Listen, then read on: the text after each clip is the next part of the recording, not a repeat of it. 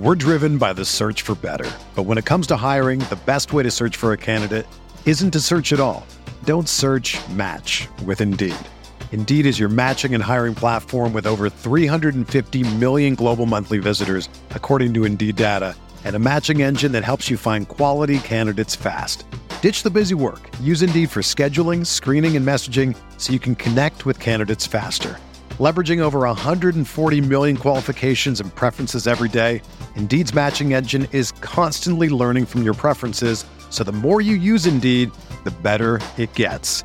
Join more than 3.5 million businesses worldwide that use Indeed to hire great talent fast. And listeners of this show will get a $75 sponsored job credit to get your jobs more visibility at Indeed.com/Blue Wire. Just go to Indeed.com/Blue Wire right now and support our show by saying that you heard about Indeed on this podcast. That's Indeed.com/Blue Wire. Terms and conditions apply. Need to hire? You need Indeed.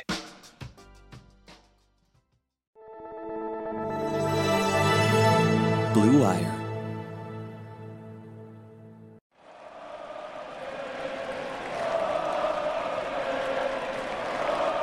What is up, Nets fans? Welcome to Brooklyn Buzz. I'm Nick Fay. With me, as always, Jack Manuel. Jack, how we doing? Pretty good, Nick. It's 5 draft picks. Who would have thunk it? You had a couple of unrestricted free agents or whatever they were, some other young kids to add to the G League roster. I mean, we might not have got the Larry O.B., but whatever the Summer League trophy is, the Nets are coming for it. Yeah, a couple undrafted free agents, and like you said, 5 picks in the draft. I mean, people asked me yesterday, do you think the Nets are going to take like 3 picks? I probably would have said no. The fact that they drafted 2 in the first and 3 in the second, big surprise. Obviously, we had the trade of Landry Shamet for Jevon Carter. We'll talk about that and plenty more. But as always, you can find the Brooklyn Buzz on all streaming platforms. Jack, where do you want to start? Let's start with the start of the night, Nick, which was that Landry Shamet trade, which saw him traded to the Phoenix Suns for Jevon Carter and pick 29. So the Nets got another first rounder in that. And what were your immediate thoughts on it? I guess if we look back to last year, this is essentially pick 19 from last year for Jevon Carter and this year's first round pick 29, which turned into Daron Sharp. Yeah, I mean, I think my initial thoughts before I knew who they drafted with pick 29, I thought maybe it could lead to a bigger trade, 2 first-round picks. Maybe you trade up, maybe you trade for another player, maybe you dump DeAndre Jordan. But we heard a lot of rumors with Landry Shamet over the last couple of weeks of him being involved in trade offers and different packages, and I don't think the Nets were super high on him after last season. He's very inconsistent. His playoff performance was lackluster to an extent. Like, they needed somebody to step up against the Bucks, and he couldn't really be that guy. He was getting played off the floor. And then, like you kind of mentioned before we hopped on, like cost control, new contract coming up. He is a shooter, has a decent percentage. You're going to have to give him some money. So it's like, it kind of made sense in my head. Like, Shamet wasn't a perfect fit. Didn't feel like his vibe with the Nets was amazing. And Jevon Carter, on the other hand, was a guy that you're like, okay, this is some gritty, tough defense type guy. Shot a good percentage from 3, fills a depth need, because he does play point guard. He's not necessarily a true point guard or anything like that, but gives you one of those like complementary role players, kind of similar vibes to a Bruce Brown and what he can bring in terms of just like that intangible stuff. You know what I mean? Just like that extra energy and hustle that you kind of like really love to see from your role players when you have superstars. And obviously pick 29, like I said, it kind of offered some different flexibility. Nets ended up using it for a player that I think fills a need as well. Yeah, I mean, look, Landry Shamet, just from a personal perspective, I thought that he endeared himself to Nets fans. He had a good mentality. He spoke glowingly of just everything about it. We're never going to forget the moment where he was traded and he was listening to a bit of Jay-Z, Empire State of Mind, having a nice little Rosso Vino as to celebrate the occasion. And unfortunately, he just wasn't able to produce at the level that he could. Obviously, he may not have been given the opportunity. Some of it was his size. Joe Harris obviously was the guy that was probably getting that number one sort of role. He had fluctuating season. There was at the start of the season where it's just like, come on, Landry, this is what you do best, my guy. And then he got back, and I think a lot of us were really enthused for him because he had the right mentality. He knew he was going to get back. And then obviously the playoffs, he just got outplayed by a team that's too athletic and plays a lot of players off the floor. And the Nets need playoff rotation guys, and I think that was illuminated by Sean Marks, obviously having to give him a rookie extension. He has ties to Monty Williams. Monty Williams has said in the past that Landry Shamet's the kind of guy that I'll let my daughters marry. So there's some strong ties there, and I think that Sean Marks did a really good job to get value in return, because Jevon Carter is basically, we're seeing, appreciation posts, all this love from Suns media and fans to Jevon Carter in a very similar vein to what we saw Bruce Brown last year. Yep. And Bruce Brown, we saw what he turned into a small ball five. Now, I think Jevon Carter might be a better point guard defender than Bruce Brown. So I think when we put them both out there, the defensive lineups are going to be, Gary Payton, Scottie Pippen. It's going to be goddamn outstanding having both of those guys on the floor. And you mentioned his shot. I think that also his point guard-ish sort of skills work well, because when healthy, if he plays next to Harden or next to Kai, secondary ball handling, a good athlete, really strong, really quick, hustle plays that I think get the team going that you want out of a role player. I'm super excited to see JC on this team, and I'm going to be calling him JC already. It started now, and it's going to start for the next however many years we have him. But we do have him under cost control for 2 more seasons. $3.65 million this season and $3.9 million in 22-23. Sean Marks continues to find these little pieces here and there to complement the superstar role players, which is no easy feat when you have such an inflated salary for your big three. And we'll get to their extensions a little bit. KD spoke a little bit in some presses in Tokyo, but I think that being able to find guys that and contribute to some level while also having them under a level of control that isn't going to break the bank is it might be as good as getting those superstars in the first place. Yeah, I mean, it's kind of like if you made a cake and didn't have the icing. You know what I mean? It's like that's what Sean Marks is doing. He's getting those final pieces in. And I think also you look at the Nets situation, it's very unique that you have 3 superstars and they can kind of amplify some of these other players. We saw it with Bruce Brown last year. Maybe that happens with Jevon Carter this year. But kind of getting back to a point like you said, Jack, it gives the Nets another tool because now they have a good guard defender, mostly a point guard defender because of his size, but he can still shoot the 3 ball. Where, no, Bruce Brown, that's still in development. So, yeah, you play Bruce Brown, throw him at whatever lead guard the other team has. It might hurt you a little bit offensively, where that's just not the case for Jevon Carter, at least in terms of what the stats say. Obviously, we have to see him on the court, and he still has to perform, but it looks like he has a respectable 3-point shot. Yeah, I mean, his field goal percentage from 3 across his career is 38.1, which is, really, really solid. Obviously, the attempts, aren't necessarily elevated. About 2.5 through his career, was 42.5% in 2019-20. So I think that Phoenix, gave him at least a semblance of confidence from there.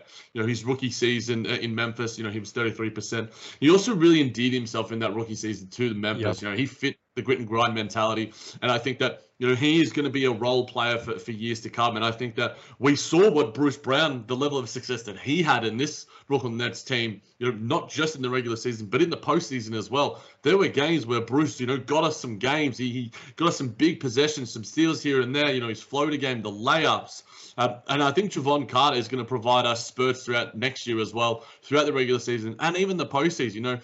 We've seen the Atlanta Hawks have some success. I wouldn't want to be, if I'm Trae Young, I wouldn't want to be going up against Jevon Carter as a pesky little matchup, because that dude is he just fights, man. And I can't wait to see him out there in a Brooklyn Nets uniform, because he's just gonna fight. He's gonna hustle, and he's gonna do all the things that are gonna endear him to the fans, to the coaches, and to the franchise overall. Yeah, I mean, he'll definitely pick up Trae Young full court. That seems like something that's going to lock in, just kind of one of those annoying things. And I think also you look at it from a team building perspective of going into the offseason, there's a good chance the Nets need to sign 2 point guards, because it looks like Spencer Dinwiddie's probably not going to be back. We'll talk about that later. And then we talked about them adding, possible veteran minimum guy. And the chances of finding 2 of them that kind of fit your need weren't necessarily always going to be the case. So now you bring in 1 guard right off the bat that you feel confident in. Well, like I said, maybe he's not in the rotation. Maybe he fights for that spot. Maybe he only plays if there's injury. But at least it's somebody is an NBA player and can have an impact in a certain way with his specific skill set. Big time. Now, I also just, Jack, I guess quickly to touch on, I know you mentioned it was pick 19 last year to pick 29 this year, but obviously they get Javon Carter. And I also think, this draft class is stronger than last year's draft class. So I think in terms of like that value, it's not as bad. Obviously, Sadiq Bey had a really good season for the Pistons. So say what you want about that and the whole situation. But I guess kind of making up for a mistake, I think this is a pretty good scenario. I think Sean Marks is one of not one of the few GMs, but he has a self-awareness about it. He goes, you know what? Jean Musa wasn't the right pick. Let's see if I can fix something there. We don't need Rodions on this roster. We're not going to be contending. He has a level of being able to assess the situation and take his ego out of it. Yep. And but as a GM, where you need to think big picture, what is best for the franchise, and not necessarily go, okay, I got to stick with the pick that I got to ride the whole way through it. No, he does what's best for the players. He does what's best for the team, the coaches. And I think that's why he is one of the more heralded GMs. We saw him in the draft room with the entire scouting team. High fives aplenty. He spoke glowingly of his scouting team and the challenges that they faced this year and how much they helped him and make his picks this year and everything else. Sean Marks is a wonderful GM, Nick. Called him a wizard many a times, the Kiwi wizard. Bloody happy to have Sean Marks in the Brooklyn Nets franchise, and hopefully it's for many years to come. Agreed. I mean, like you said, kind of that little scouting video or in the draft room, it just looked like a lot of fun, a lot of good vibes, and usually that comes from good leadership. So, shout out to Sean Marks, who's done obviously an amazing job for the Nets, and hopefully the Nets get that trophy this year so he even gets more recognition for what he's done. But, Jack, you want to talk about the draft picks now? Let's get into it, Nick. Let's start with Cam Thomas. It seems unfair that the Nets got the best scorer in this draft. And I'm not just saying that because, he's got an array of moves that makes him look like James Harden and Devin Booker and CJ McCollum. But it's legitimately, statistically speaking, the highest points per game in the last 25 seasons for a major conference freshman are Trae Young with 27.4 points, Michael Beasley with 26.2 points, our boy KD with 25.8 points, Markelle Fultz with 23.2 points, and last season, Cameron Thomas for LSU. The dude's a bucket. Yeah, I mean, just a really, like you said, Jack, he is a bucket, kind of fits the vibe of the Nets, elite shot creation, great ball handling. I think he really has the potential to be a great shooter. Like if you just watch his jumper and see the mechanics and just the open shots he took last year, it just feels like the percentages are going to go up because it just felt like LSU depended on him so much. You and I, we're not college wizards. We don't watch a ton of those games, but just based off of what I watch, it doesn't seem like he had a ton to work with. The workload was really on his back, forced him to probably take some shots he didn't want to take. But also I think his shot selection could improve on his own. But offensively, he just has a ton of tools. Like there's so many elements of his game where you look at him and you see how he could gel. I know a lot of people are concerned about how is he going to play when he's not on ball? Well, I thought some of his off-ball stuff and some of the highlights in the film we watched was really promising. And he looked very comfortable in terms of reading his defender, not only on ball, but also reading them off ball. So offensively, the only thing he really needs to improve on, I think, is his passing. He needs to get better with his passing decision-making in some of his shot attempts. But other than that, there's a lot of skill to his game. Obviously, there's still refinement. He's a very young kid, but there is a lot of potential for somebody at number 27, and especially for a contending team. It feels weird to be so excited about a draft for a team that could have easily won a championship a few months ago. Yeah, I mean, Kevin O'Connor had him 11 in his mock draft, which is saying something. He was absolutely over the moon with how and as was Bobby Marks, who obviously has his ties to the Nets franchise, and said that, he could make the Rising Stars game, which is, obviously Claxton, it's a travesty that Clax didn't make it last year, but, or the year before, where Clax City obviously deserves to be in every form of accreditation that he deserves. But yeah, Cam Thomas, Nick, the array of skills that he has offensively. He's got the post moves. He obviously, we saw the suit, which was absolutely outstanding, inspired by his mum and Kobe Bryant. He obviously takes a lot of inspiration from there. James Harden, one of his idols, he's going to be learning from him. That's going to have a big impact on him because he gets to the line like a goddamn madman. Yep. So great at creating contact, knows where the defender is, can finish super well, has a really nice floater, and that step his back. His mom said that's his best shot. The step back, Nick, he creates so much separation off it. It feels like he gets feet and feet, and I mean, the dude already has range, but man, he's gonna be something. Yeah, yeah, that's funny you bring that up, Jack. I thought the range was really impressive. Sometimes it's hard to notice in the college game because the line is so different, but like he was taking, shots from the LSU logo in a couple plays and knocking them down. He looked very comfortable taking deep threes off the dribble, which is probably one of the more difficult shots you can really attempt. I guess like looking at a little bit more of the negatives, I think defensively, there's a lot of room for improvement. I think some of that's kind of the bigger workload in what he had at LSU, where maybe kind of he lost some of his focus on different plays, can kind of get caught ball watching. And I think just like the fundamentals, his stance is a little bit high. If he's able to just like clean those things up, which I think are correctable things, it's not like those are things where we're talking about a guy who's, super slow or he's undersized or something like that. I think for the guard position, maybe not the tallest guy, but he's built enough where he can be a competent defender in the NBA. And there were plays where the defense did look good, because I think he has relatively quick hands. We didn't see a ton of it in college, but enough for it where we're like, okay, maybe that could be an asset moving forward. Yeah, I mean, he's still 6'4", so yeah. Like he's short for, I guess, a shooting guard but I think he's more like just a general combo guard. I think that guards, wings, big. So I think that's how I look at NBA players these days. And yeah, obviously at LSU, he was playing in a switching scheme, so it is a little bit tougher for the guards to sort of make an impact defensively. Obviously, he was basically the heliocentric, James Harden version for that team as well. But I think that there is some promise there, and I think that under the tutelage of Steve Nash and all the coaches in Brooklyn, we know how well that the Nets coach the rookies and get impacts out of them, and just all the players individually. They're going to be taught how to do the fundamentals well. And I think he actually is an okay on-ball defender. It's just that when the ball gets switching and moving a lot, he can get lose his focus a little bit. But I think that once in an NBA scheme, I think he's NBA ready in a lot of respects, Nick. And I just think that I'm super excited to see this kid play. And I don't know how he dropped to the Brooklyn Nets, but it is our reward. And you could see how happy Sean Marks and the team were, and Twitter lit up, and it was just nothing but A+ grades for the Brooklyn Nets in getting Cam Thomas. Everyone passed him up, and we know how much that sort of bodes well for a lot of guys. That they're going to hold it in their chest and be like, you passed up on me, I'm going to cook you. I just think that he just has so many great things that are going to show him to be a good NBA player. He is NBA ready to a T, and he's got such a tight handle as well. And I think that is an underrated skill that I think a lot of college players don't have.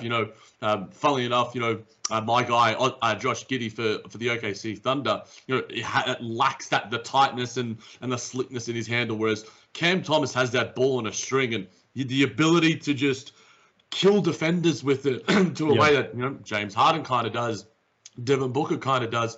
You can see the inspiration from those guards, and it's just, and he doesn't necessarily have to have an immediate John Wall, Russell Westbrook burst of speed, because he knows he can go, all right, I'm going to change my pace, and bang, I'm going to go. He's awesome, Nick, and I love the drip that he had on draft night. He seemed to be pretty goddamn happy there on the top of Barclays Center, and enjoying the view. Cam Thomas, CT, Tomo, can't wait to see him out there in Summer League. Yeah, Jack, you kind of talked about like some of his feel and like reading the defenders and kind of embracing the contact, getting to the free throw line. It just kind of talks about how he's just like a very skilled basketball player, and he understands the game. You know what I mean? He understands what you're trying to do out there, and you definitely can see shades of Kyrie and Harden, like you mentioned. And also with the tight handle, it gives you confidence in the fact he should be able to attack switches. Like if, I saw a couple plays where he got a big on him, and he kind of embarrassed them a little bit because he's able to move that handle. He also feels so comfortable taking some of those deep threes or step back threes. That's something he can kind of go to. And also I think, you love like the confidence he has. It just seems like a guy that's ready to really compete at that next level. And I remember listening to some interviews and him talking about one thing he was working on this offseason is kind of quicker decision making. And I think that could be a real benefit joining the Nets. Obviously, he's not going to be a lead guard. He's going to be a role player, maybe be that scoring burst off the bench. And that's where that can really have a benefit. And obviously the NBA game is so much quicker than the college game. But what do you envision his role like in his rookie season? I think it'll be 6-man-ish. Nick. Yep. Obviously we'll wait to see what happens with Spencer Dinwiddie and such, but I can see him out there, running a second unit, playing alongside of James Harden, in the absence of some of our guards, being somewhat of a lead ball handler because of all the skills that we've mentioned in terms of his handle. And I do think that he has, passing chops, in especially in the pick and roll. He can make reads. It's just that a lot of the time, he's asked to just do so much. And I think that that's a good thing, because doing the things that we, maybe are some of his weaknesses are much easier than all of his strengths. It's so much harder to get a step back three. It's so much harder to create your own shot. It's so much harder to shoot nearly 90% from the free throw line. Yeah. Like, that's such a, we sort of talk about, and we sort of know how great this free throw shooting team is. James Harden, Kevin Durant, Kyrie Irving, all those dudes are near 90%. And you add Cam Thomas to that, guy who's going to have a ball in his hands a lot as well. These guys are just going to be getting free throws, getting easy buckets. And, not to quote the great Kevin Durant, but I might as well do it. Straight buckets, Nick. Straight buckets. Yeah, I mean, it really is. And I think I look at him kind of almost in that, if he's able to secure a rotation spot. I think always with a rookie, it's a question mark. Like, there's no guarantee they're instantly going to be able to play because there's just other variables. But if he is able to get into the rotation early on, I mean, I don't see why he can't fit into that Landry Shamet role. Off-ball movement is there. The three-point shooting, I think, is going to be there. I think the catch and shoot is really nice. But then he offers you a little bit more because he has the ability to kind of attack some of these closeouts in a different way that, you see a Kyrie or a Kevin Durant do. Obviously not to that level, but the creativity in that different offensive skill package, it just makes the Nets that much more potent. So I just think that there's a lot of options for him offensively and what he can bring to this team. And I just think the off-ball movement will be something that we see utilized a little bit more that probably wasn't utilized a ton in college. Like I said, I think the real thing for him, the Nets aren't going to really ask him to create a ton for others. He might be asked to do a little bit of self-creation in certain situations or guys sitting out. It's going to be what level can he defend at the NBA? You know what I mean? Like, the Nets have other guys that can't really defend at a super high level or don't do it regularly during the regular season. They're going to need Cam Thomas to probably pick it up on that end of the floor, which it seems like he has the ability to do, which is kind of more of a question mark. Will he be able to do it so quickly in the NBA?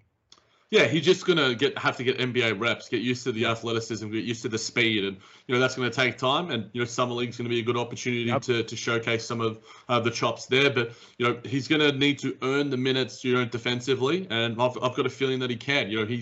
I think that he's already got just like a smart head on his shoulders. And all of these guys do. To make the NBA, you've got to have a level of awareness about your own game, Mike Schmitz does these great breakdowns with a lot of the prospects, did them with Cam Thomas and Day'Ron Sharpe, and both of their attitudes. I love the attitude of Cam Thomas. I think that he's going to be a really special player, and hopefully he's wearing a Brooklyn Nets uniform for a long time. I think him and Kyrie are going to get on like a house on fire, sharing some Kobe stories. I think Cam's going to ask for all the Kobe stories from Kyrie. You can no doubt about that, and I think Kyrie's going to love mentoring this kid, as he's done for so many other Brooklyn Nets players in their tenure. So Cam Thomas, Summer League can't come fast enough, and the pick and roll with Day'Ron Sharpe is going to be mean.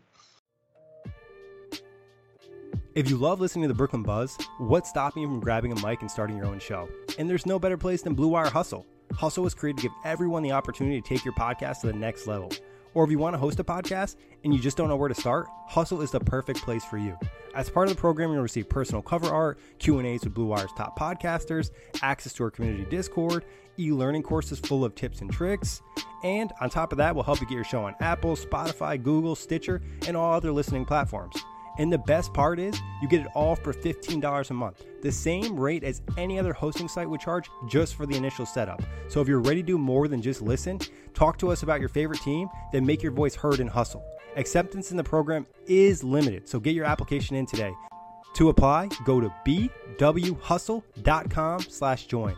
Check out the description box in the episode to find out more, but that's bwhustle.com/join. We're driven by the search for better. But when it comes to hiring, the best way to search for a candidate isn't to search at all. Don't search, match with Indeed. Indeed is your matching and hiring platform with over 350 million global monthly visitors, according to Indeed data, and a matching engine that helps you find quality candidates fast. Ditch the busy work. Use Indeed for scheduling, screening, and messaging so you can connect with candidates faster. Leveraging over 140 million qualifications and preferences every day, Indeed's matching engine is constantly learning from your preferences, so the more you use Indeed, the better it gets. Join more than 3.5 million businesses worldwide that use Indeed to hire great talent fast. And listeners of this show will get a $75 sponsored job credit to get your jobs more visibility at Indeed.com/Blue Wire. Just go to Indeed.com/Blue Wire right now and support our show by saying that you heard about Indeed on this podcast. That's Indeed.com/Blue Wire. Terms and conditions apply. Need to hire? You need Indeed. Before we move on to Day'Ron Sharpe, Jack, how cool is it that like you're drafted by a contending team and then you get to play with your favorite player in the NBA? Like he gets to play with James Harden, he gets to play with Kyrie Irving, he gets to play with Kevin Durant. Like these are guys that you looked up to and now they're your teammates. So I feel like if anyone's going to be able to convince somebody like, hey, you need to do something this way, it's going to be someone that you idolize and someone that you respect. And obviously he has that to the highest extent for these three. So it honestly should be able to kind of speed up his development and his ability to adapt to the NBA. Yeah, he's not even 20 yet. You know, he's still super duper young. And now I'm really starting to feel old when I watch the draft. Like it was starting to happen like through the mid 20s, and now I'm like approaching 30, and I'm just like, damn, bro, like I'm literally 10 years older than this kid, and now I can literally call them kids because I'm old. So. I've been doing that for a couple of years, Nick, so don't worry about that. But yeah, it's like me, you know, when I got drafted by OTD Basketball to do a little bit of writing and then, you know, listen to the outlet, I'm like, man, this Nick Fay guy is good on the mic, man. Wouldn't mind jumping on a mic with him. And then, you know, you pick me up for the buzz and, you know, you tell me the little things to do, you know, not to make so many goddamn dumb jokes and, you know, chill out a little bit when need be. And, you know, and that's going to be Cam Thomas to the nth degree. He's going to learn so much from his idol in James Harden. And he's going to – I can't wait to see the basketballer and the person that he turns into being. And, you know, let's not discount the fact that we've got one of the best point guards in history as our coach. You know, Steve Nash, I think, is going to show impart some great wisdom to Cam Thomas as well as the players. But, man, this is going to be a fun process watching this kid grow into an NBA player. Yeah, honestly, it's like funny. It's like the first time I really thought about Steve Nash in the last 24 hours. I mean, I was like hoping maybe we get a couple like little tidbits from him about his thoughts on the players. I'm sure we will at like some point this week. But like you said, you know, you need to work on your decision making and your point guard and playmaking skills. No better guy to talk to than Steve Nash. You know what I mean? Like that's as really as good as it gets. But let's talk about Sharpe. I mean, number 29, part of that trade that we talked about earlier. What do you like about his game, Jack? He is just a beast on the boards, Nick. And for a person, when he plays basketball, the only thing I can really do is rebound, then he's a man after my heart. Let's put it that way. And also an incredible passer. The touch that he has, you know, I put out a little bit of a tweet. I think it was, I took it from Sam Vecini, who showed off the passing chops that he has.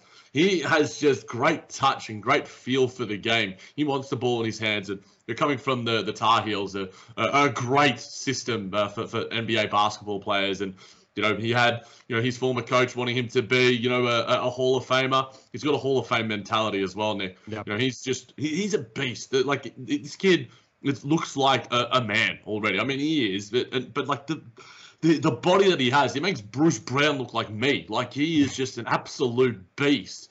He's got really nice offense and awareness in the pick and roll. Awesome screener. You know, obviously uses his strength and you know, the ability to roll at the right time. You know, I think even Clax could learn a thing or two from some of his screening. And, you know, you can just imagine KD and Kai and James being like, you know, Sharpie, come on, mate. We need to come up here, my dude, you know, holding up the elbow. And Sharpe just absolutely nailing someone like, you know, Stephen Adams does. PJ Tucker, yeah. Has his offense in the pick and roll, you know, NBA ready body. Obviously, the shooting is something where it's just like, well, he didn't really take anything, not a really great free throw shooter. But in the workouts, you see the touch and you see the mechanics, and it's just like, this dude has like better touch than our other guy who's a proven three-point shooter in Kessler Edwards. And whether he can actually translate that is, you know, remains to be seen. We've heard that from Clax. We've heard that about Jared Allen, and they haven't necessarily brought it to their NBA level. But Day'Ron Sharpe just has this winner mentality. You know, he, as he said himself, consider myself a dog and a winner. You know, he's got an awesome attitude and a self-belief. Yep. And I love the fact that he sort of, as he mentioned to Mike Schmitz, that he doesn't want to be classified as a big, but just a great all-round player. And because he has so many tools that go beyond the big man, and he has some lofty aspirations to be considered in the realm of Joel Embiid and Nikola Jokic, but two best big men in the league in my eyes. And yeah, he's just got some great touch and some a great all-round skill set for a dude that's 6'11". Yeah, I think right off the bat, Jack, you love the motivation and the mentality and the energy in which you can bring. And like you said, 19 years old, and he looks like a beast. Like he could have a second career as a bodybuilder at this point. He just looks like he puts on muscle really easy, which is difficult to do when you're playing basketball. Like that's an underrated trait for your genetics to maintain that muscle. He must eat a ton, but you love it on the Nets because like you said, rebounding instantly feels a need. Like he's clearly the best rebounder in the draft. Offensive rebounds has an impact on there too. I think he's just like a load in the paint. Like he's just a big body that you have to move. You mentioned the screen setting. I mentioned PJ Tucker. Like I can't wait for him to set a screen on PJ Tucker and get KD free so he can have some room to breathe because he's a big enough guy to do that. And I think also running the floor, that was something where you kind of saw some of his energy where it's like, okay, like he's a big ass dude and he's sprinting down the floor and getting position. That's an easy bucket. And there's also like his feel for the game. Obviously there's room for improvement, but there were a couple like give and go type plays where you could see that, or dribble handoffs where you're like, oh man, I could see that with James Harden easily because this guy understands when he needs to roll, where he needs to be, and where to position himself. And you kind of mentioned it, Jack. There's some major potential. Like when I initially saw the pick and listened to some people talk, I was like, oh, I'm not sure how high his ceiling is. But like the shooting thing is really interesting because you heard Sean Marks mention it. You heard Day'Ron Sharpe mention himself. And then you've seen other people kind of talk about it. And like you said, the mechanics don't look bad. And they look great, Nick. Yeah. Just not bad. Like we compare it to like Jared Allen and Clax and stuff, some of our other big men. And you look at the shot, it looks Joel Embiid-esque. And Joel Embiid's shot is super goddamn fluid because Joel Embiid is one of the great athletes to ever step foot in the NBA for a 7-foot big man. He's a Hakeem Olajuwon like. Now I'm not putting Day'Ron Sharpe in that class just yet, but you see the flick of the wrist, you see just the mechanics, you see the composure, you see the body movement, the ability to just like lift and use his legs. He's just got great fluidity. Yeah, it really, I mean, and that's what's kind of interesting is like you think he'd be a better free throw shooter. Maybe it's like more touch, maybe it's a mental thing, but still like this is an area where he definitely can improve. I think one other area where I look at him where I think he needs to be better just based off of how NBA defenses play these days is his short roll. He says that he has a little bit of a floater, a little bit of a touch shot. Obviously, we have to see that happen. And I think some of his decision making in those situations could be a little bit better. But he's a 19-year-old rookie. You know what I mean? Like, I'm obviously nitpicking him, and I'm expecting him to kind of be able to play at an NBA level. But just as a rim rolling big, going straight to the rim, protecting the paint, I think he'll be best utilized in drop coverage because he can use his strength. It seemed like he's very good at taking contact. His verticality seemed like it'd be something that he can depend on the NBA level. The only thing that I'm a little concerned about is like I'm not sure how good of a switch defender he'll be. He thinks that he can switch based off of some of the the tape. It doesn't necessarily look like he can switch, but that's something that kind of developed further down the line. It's not like he's the greatest athlete in the draft. So that's probably my biggest question mark. But at the end of the day, the Nets probably drafted him more so to be a drop coverage type center. And I think that the times where, he did see that film, he was aware that, I get my body positioning wasn't great here. Yep. I think that, he has a good, he may not have the switchability that Clax does, but I think there is a little bit of potential there. And I think that the fact that he has a desire to do that as well is something where it's just like, he isn't settling on his laurels. He wants to be the best version of himself. He doesn't want to just be, this awesome shot protector, a rim protector, just a guy that just runs the floor, relentlessly, is great with the ball in his hands, obviously can bully guys on a switch as well. He has just a lot of good tools as a big man. And yeah, I think that the turnovers is probably one thing where you look at it, but I don't necessarily look at that as a bad thing because you look like Cade Cunningham. He had the ball in his hands a lot as well. Day'Ron Sharpe, and I'd rather have guys who have high turnovers because they're trying to make some nice passes and try to create offense for others. But yeah, I'm super excited to what this guy can do because his rim protection is obviously elite. He is an elite athlete in so many ways in terms of strength and NBA verticality. You maybe compare him to in terms of the prototype defensively. Tristan Thompson is someone that comes to mind a little bit because Tristan Thompson in those Cleveland days showed some really nice switchability.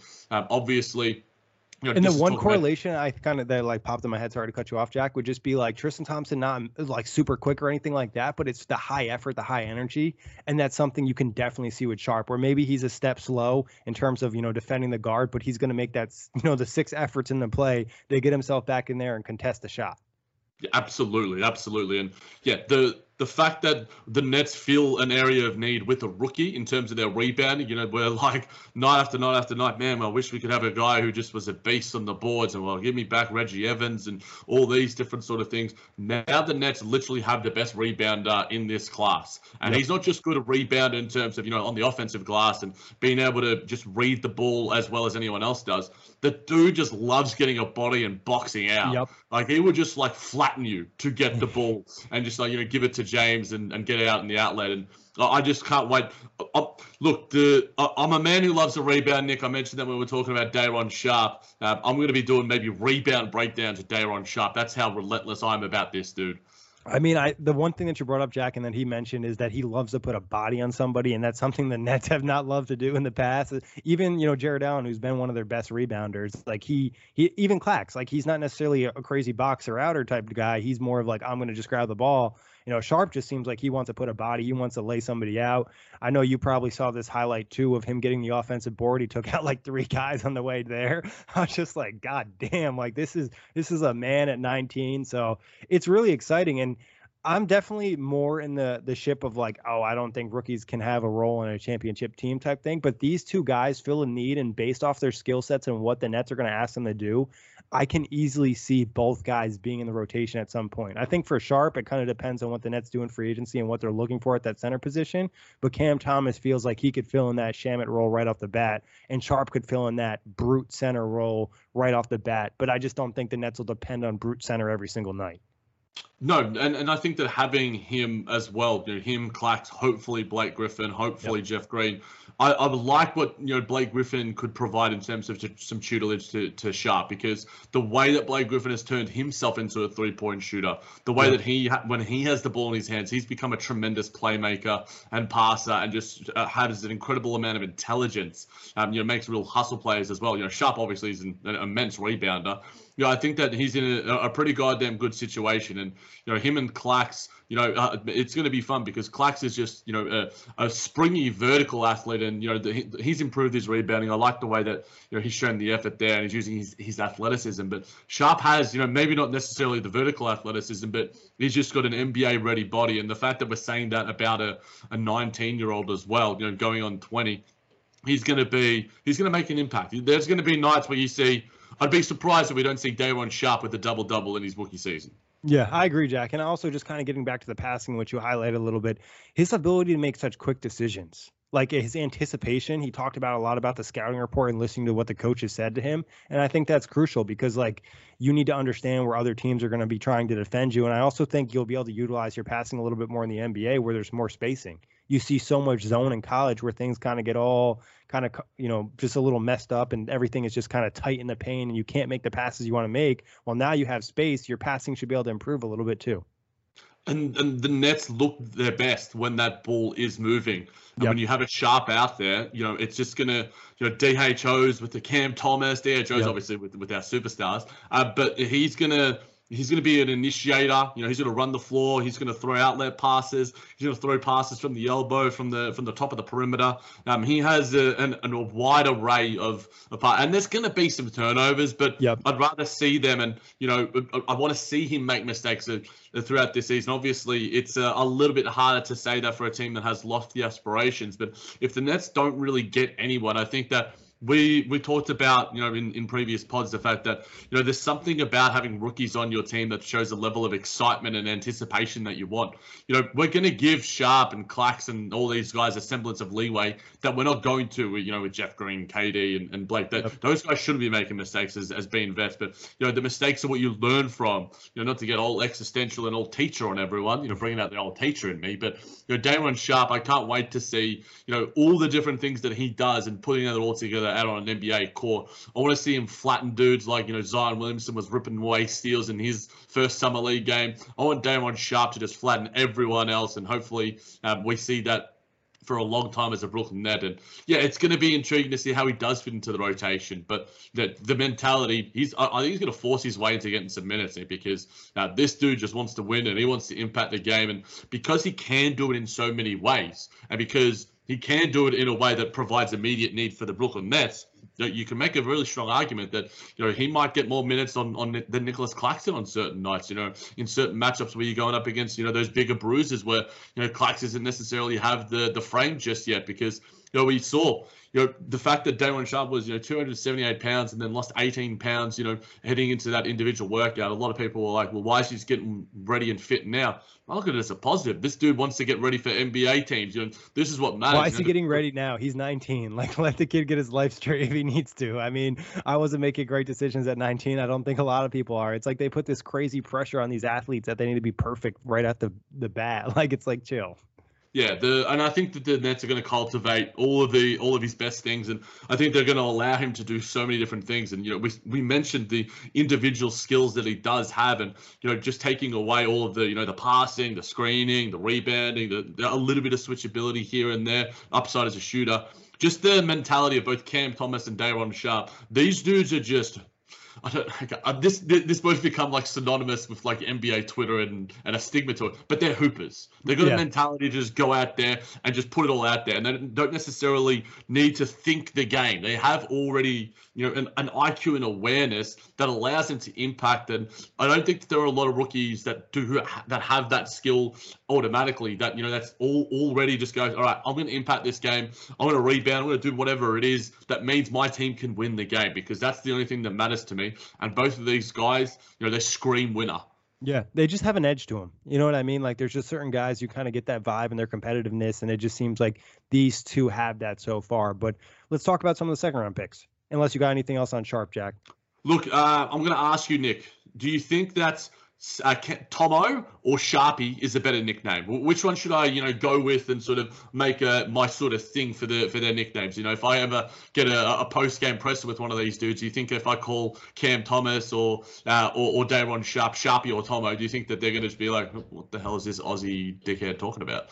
I mean, Tomo sounds kind of cool, but Sharpie seems like something Ian Eagle would say. Like, you know what I mean? Like, I could definitely hear that on a broadcast this year.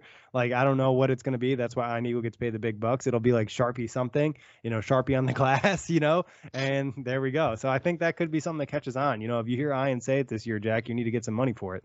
Copyright it early. Get it on some T-shirts. But Jack, I guess quick thought before I guess we move to second round picks. You definitely think Cam Thomas or Day'Ron Sharpe is going to get more minutes this season? Which guy do you think would be more likely to get big minutes?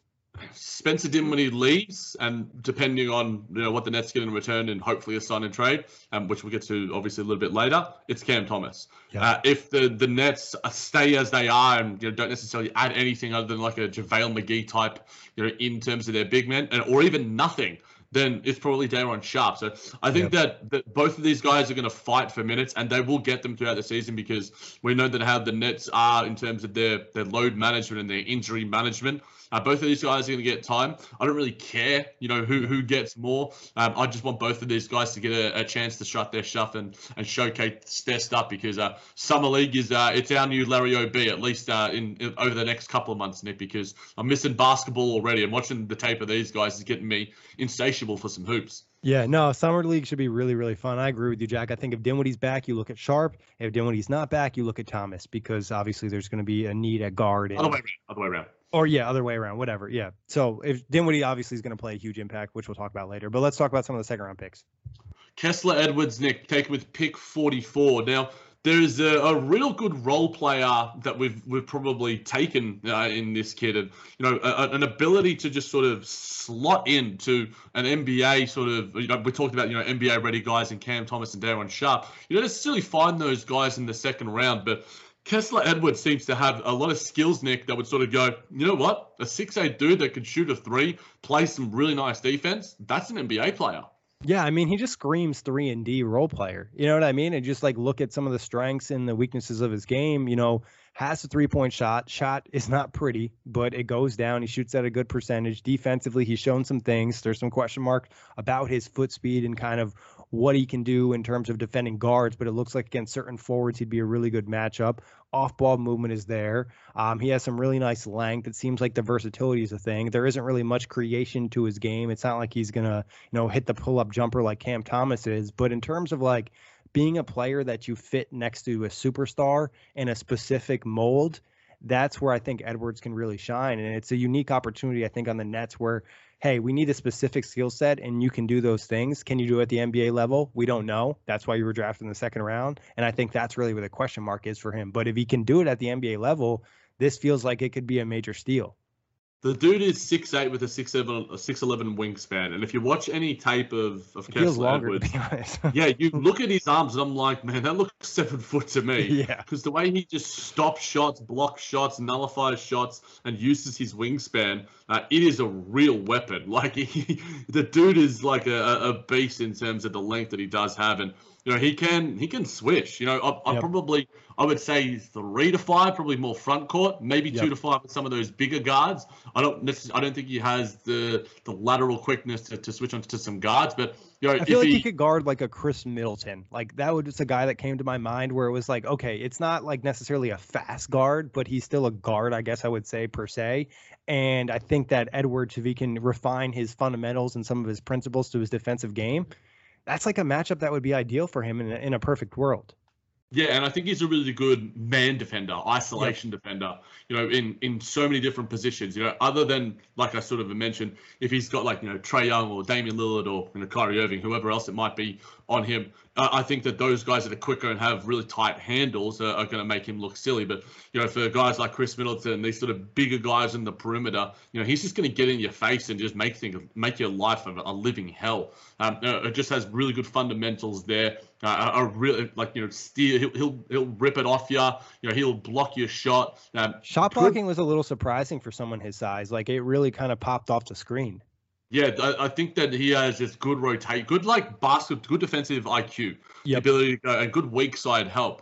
Sort of like KD to an extent. Obviously, we're not comparing him to Kevin Durant, but in terms of that individual skill, he wants to block your shot. He knows he has good timing and he knows when to jump because his arms are longer than goddamn Inspector Gadget. So I think that he provides a skill that I think can give something to the Brooklyn Nets, and on a two-way contract, I'd almost prefer him to Chris Chiozza, Reggie Perry, Mike James, these sort of dudes, because we were screaming out for some wing help in the postseason and in the regular season for that matter. It was Jeff and it was KD throughout the year, and now we've got a guy who I think that we can get to his weaknesses in a little bit, but in terms of the skills that we've talked about, those are NBA level skills, and I can see him blocking shots for days on end. I can see him locking up high quality offensive players, and I can see him shooting some threes, and the threes that he does shoot, obviously catch and shoot, but he shoots them off movement as well.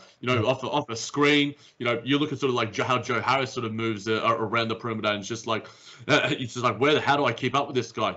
Kessler has that to an extent as well, which is impressive for somebody 6'8". You know what I mean? It's kind of expected when it's Joe Harris or Landry Shamet or even Cam Thomas we talked about before. But when you're 6'8" in his size, you don't necessarily anticipate that type of movement. So I mean, I love the idea of the two-way contract for him because it gives him reps that he's really going to need in the NBA. But I think there's a realistic expectation for him to develop relatively quickly into an NBA role player. I'm not saying a starter, but into a bench piece, a guy that just spaces the floor, shoots threes, and can be an impact defender. Like, I think there's some real potential defensively. I think, he played at Pepperline, so not necessarily a giant school. I want to see him against NBA competition, against some of the elite, and then we can get a better gauge of who he can be defensively. I mean, if it looks good, like I really think this could be a steal of a pick. Obviously, I'm always going to be optimistic here, but I just think there are tools for this guy to be an NBA role player that's 3-and-D. Maybe not the best one in the league or anything like that, but one that could play on a playoff team down the line.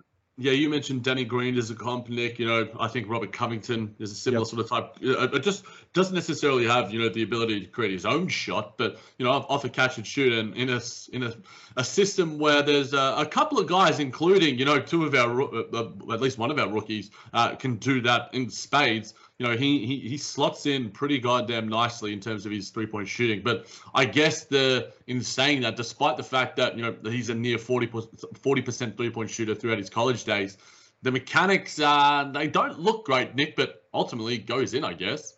Yeah, I mean, it's like his body kind of sways when he shoots. He leans, I think it's more on the right side. It's like a leaning shot. It's kind of something you see shot at the end of a half or end of a quarter type thing when guys are just trying to get the shot off and they don't have enough pop behind them. So I'm not sure if you go in and you try to change a shot completely because, like you said, the percentages aren't bad. And if he's only asked to be a catch and shoot 3-point shooter or, coming off screens and stuff like that, like I don't think he's ever going to be a guy that creates. So it becomes a question for the Nets. How much do we really adjust that shot, or we just kind of let it be type thing?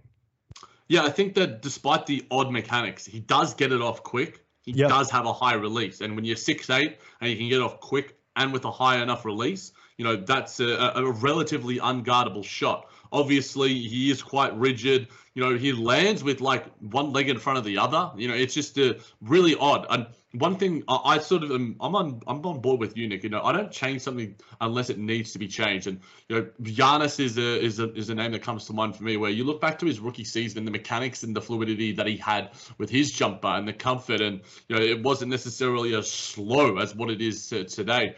You let Kessler do his thing, you let Eddie do his thing, and then if it doesn't work at an NBA level, that's when you get in the tutelage and go, okay, these are some things we need to change. And I think that, as a guy, with the tools that he does have and the prototype that he is, he could be a pretty valuable pick.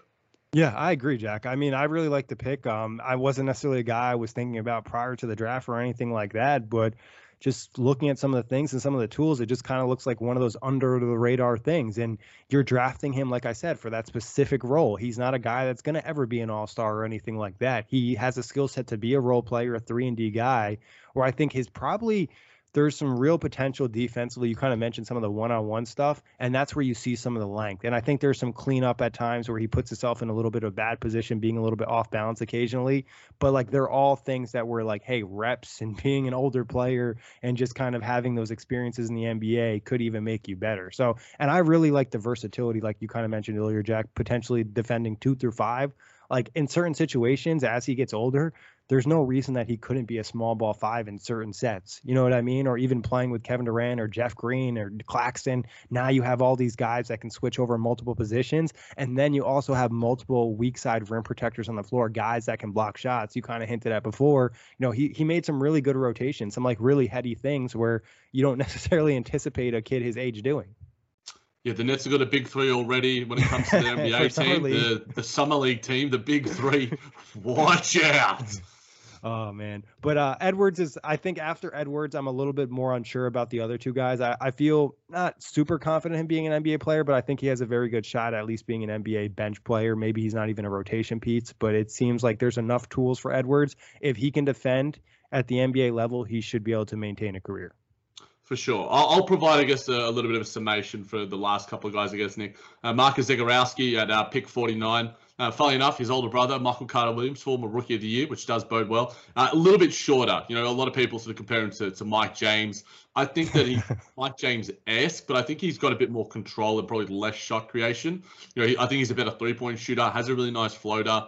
A really good handle, and he's a smart guard. He just knows when to make the right pass, and I think his lack of size is probably the thing that goes against him a bit, despite the fact that he is pesky enough. So I think the size could be against him a little bit, but you could imagine him and Cheese and Mike James going at each other and shooting buckets during practice like no one else's business. But I don't mind him. I'm intrigued to see what he can provide. But Raekwon Gray is a guy that intrigues me a little bit, Nick. Pick 59.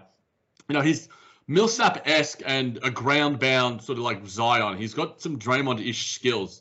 The dude's thick. Like, let's put it that way. Like, he weighs as much as Day'Ron Sharpe, or if not more. Yeah, the dude is he's girthy, but that adds to just his immense strength. You watch the tape of him, and he literally looks like he's Zion Williamson. Because he has a really nice, and as Zion as the point guard this season for the Pelicans, because he's a great passer, he has defensive versatility, really good low center of gravity, nice quick feet. He's almost like, what would he be like if he lost his strength or lost a bit of his size? Would that detract from him a little bit? He uses the strength to his advantage in terms of as a rebounder. really good in the open court, despite the fact that, like I said, a little bit bigger, doesn't take away from the athleticism and the drive and that sort of motor. He's just got a really nice passing game. He can do it in the post. He can do it on drives, in the open court.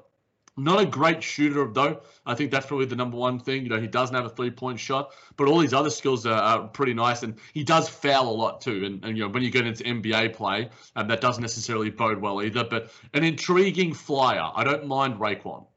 Yeah, I think with RaeQuan, you just like you said, the weight thing. I saw some type of report saying he had 17% body fat at the combine. If he's able to cut that down maybe to 10% and maintain a lot of his muscle, now he's dramatically more athletic, and that obviously improves his game in other aspects. And obviously with that IQ he has, I think the biggest question mark, like you mentioned, Jack, is like, if you're undersized, you probably need to be able to shoot, in terms of being undersized from vertically.